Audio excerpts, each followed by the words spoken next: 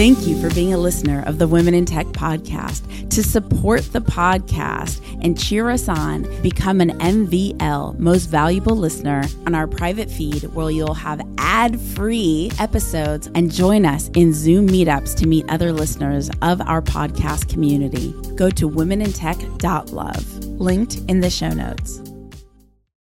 You're about to listen to a Women in Tech remix episode where we present to you a curated selection of impactful clips from previous episodes that you may have missed. And be sure to follow the links in the show notes to listen to the full episodes. 3, 2, 1. My name's Espree Devora, host of the Women in Tech show. The show means a lot to me. The reason why I wanted to create the Women in Tech show is I wanted to create a positive piece of content, something where people can listen and say, if she can do it, so can I.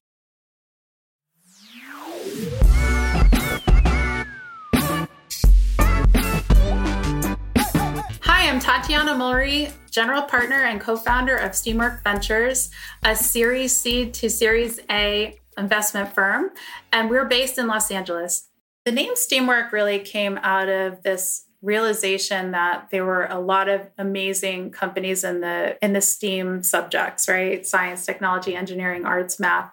And that's where a lot of the jobs are going to come from. And so I noticed in my own community that we were overeducating our youth and sending them off to college to get these fancy degrees. And they were coming home to the community and they were not finding those kinds of jobs. And I was like, this is a big disconnect. Even in a small community of, our city is about 300,000 people, we're creating this brain drain. So what's going on? Like, how can we actually stimulate the economy and have the right jobs waiting for people when they come back from school?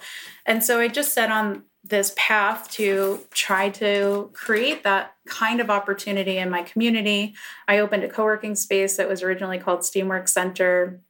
Due to some construction problems, I ended up closing it, but it wasn't a magnificent, time to really bond and find all of these amazing entrepreneurs who are doing cool things.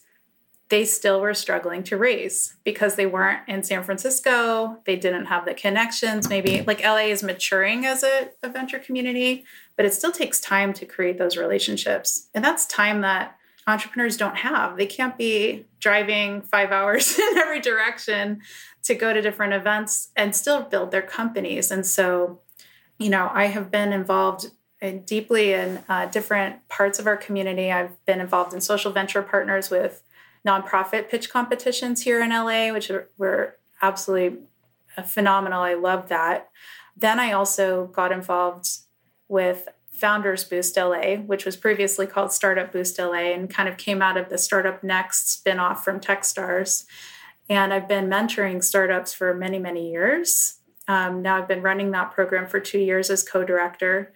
And so I was seeing these phenomenal companies from with underrepresented founders. About 80 to 100% of our founders are from underrepresented backgrounds on some dimension. And they were coming out of these programs, getting into Techstars, getting into all kinds of great accelerators, starting to raise, but still feeling like there was some structural issues in the LA market. I wanted to personally be able to be involved in helping them get that capital that they needed because I had all these really deep relationships with them. I felt like I could help them better if I had more access to capital on their behalf. And so that's where the venture firm was started. I found a couple partners who are equally passionate about this and with amazing backgrounds. I would say I'm more of like the CMO type and product person.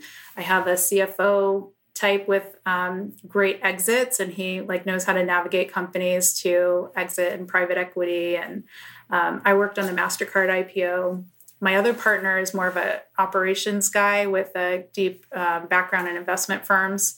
And so we just had these phenomenal contacts, and the three of us were like the three legs of a stool to help founders with the foundation elements of getting their company off the ground. And we were just like, this is it. This is the perfect team. Let's go do this.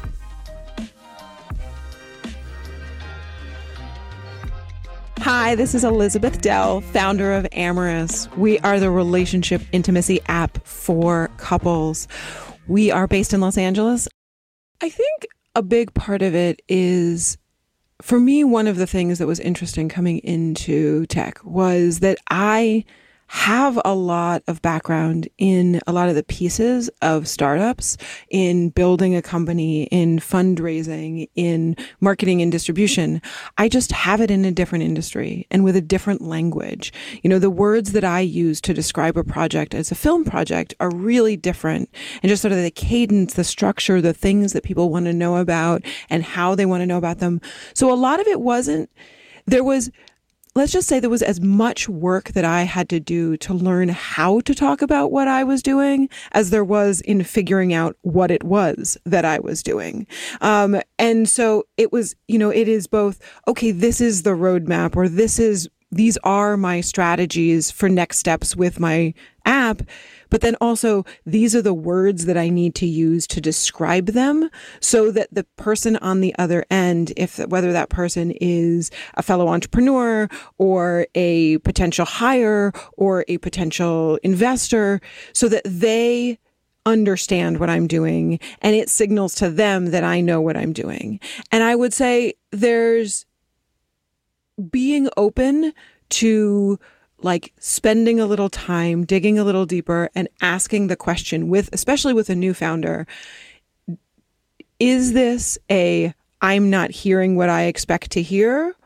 Like if I'm feeling like they don't know, or this isn't right, or this isn't far enough along, or this isn't a good idea, asking yourself the question, is this because of the way they're telling me what they're telling me, or is it really fundamentally because of what they're telling me? If somebody else showed up and said a different set of words about the same underlying fact pattern, would this ring well for me? And then if that's the case, saying, oh, hey, maybe even just taking the opportunity to say, hey, you know what? When we talk about that, like generally investors use that term. And I love what you're doing there, or that thing is really smart. If you say the words, go-to-market strategy, when you talk about the thing that you're doing to get customers, then I will feel more confident about it. And the next person coming will feel more confident. If you take the things that you're doing and then you call them customer acquisition strategies, then I, as an investor, like that checks a box for me. And that's not everything. That's not all of it's not going to magically fix anyone's problems. For, first-time founders have lots of things that aren't language, but language is a barrier, and being open to, or like both helping the person acquire the jargon of this new world, but also helping, giving them the time and the thought process to interpret what they're doing, even if it's not in the jargon you expect. Hi, my name is Megan Loist. I'm an investor at Lyra Hippo, where we're the most active early stage investors in New York. And also I'm the founder of Gen Z VCs, which is the largest and fastest growing community for young people in tech and VC, with 11,000 plus members in our global community. I'm based here in New York City. What I will say is that I actually don't believe that opportunities have come for me. I've had to fight and claw for any given opportunity. So every job I've ever had has been literally pure force of will. Getting hired at Lyra Hippo was pure force of will, begging Andrea to talk to me, and then hustling to show that I could get the job and do the thing. And even in college, the growth equity internship I mentioned before, actually both, literally every job I've ever had has been me just literally knocking down doors when no one wants to talk to me. My growth equity internship, my sophomore year, again, it was my, I think, sophomore spring. I saw a job posting on Boston College's campus where they were looking for a senior to come on part-time. Obviously, I was 2 years younger than they were expecting. And when I submitted my application, they didn't respond or give me any feedback. So I showed up at their door with a cover letter, and I was like, hey, I worked at a hedge fund last summer. I know I can do this job. If you just give me a few week trial, I'll prove that I can do it and do it well. And so they did. They were like, okay, she's ballsy. And they loved me. And I came back the next semester. I kept doing work for them, and it was great. Even for General Atlantic, I was the only woman in my summer intern class that summer. I was their first hire. And again, I basically was hired when they weren't recruiting. I had to chase that opportunity. I was also the first person they hired in their analyst program, not from an Ivy League school. So Boston College is a great school in its own right, but there's no on-campus recruiting at BC or, people that are like fighting to hire BC grads. Like, I think I literally had to, again, fight and claw for every opportunity, and GA was no exception. I knew I wanted to work in growth equity or venture capital.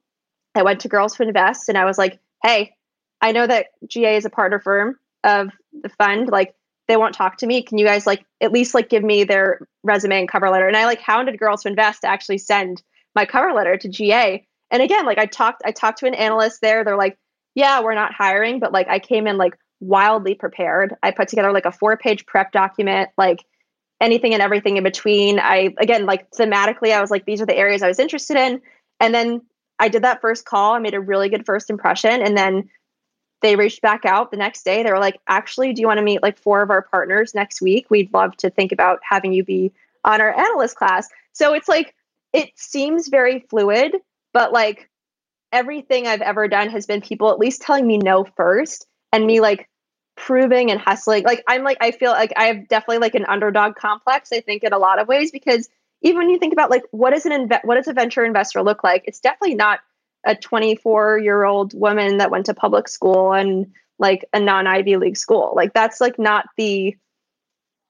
what you think of, but like, that doesn't mean that I can't be a great investor. And I'm certainly not there yet. I have a lot of learning and work to do, but like, I have every right to be here and to show that I can do the work. So I think it's a long-winded answer. You create opportunities for yourself. If you don't ask, you don't get. If you don't, like, you just have to like literally knock down doors and show people that you deserve to be in the room. Is it?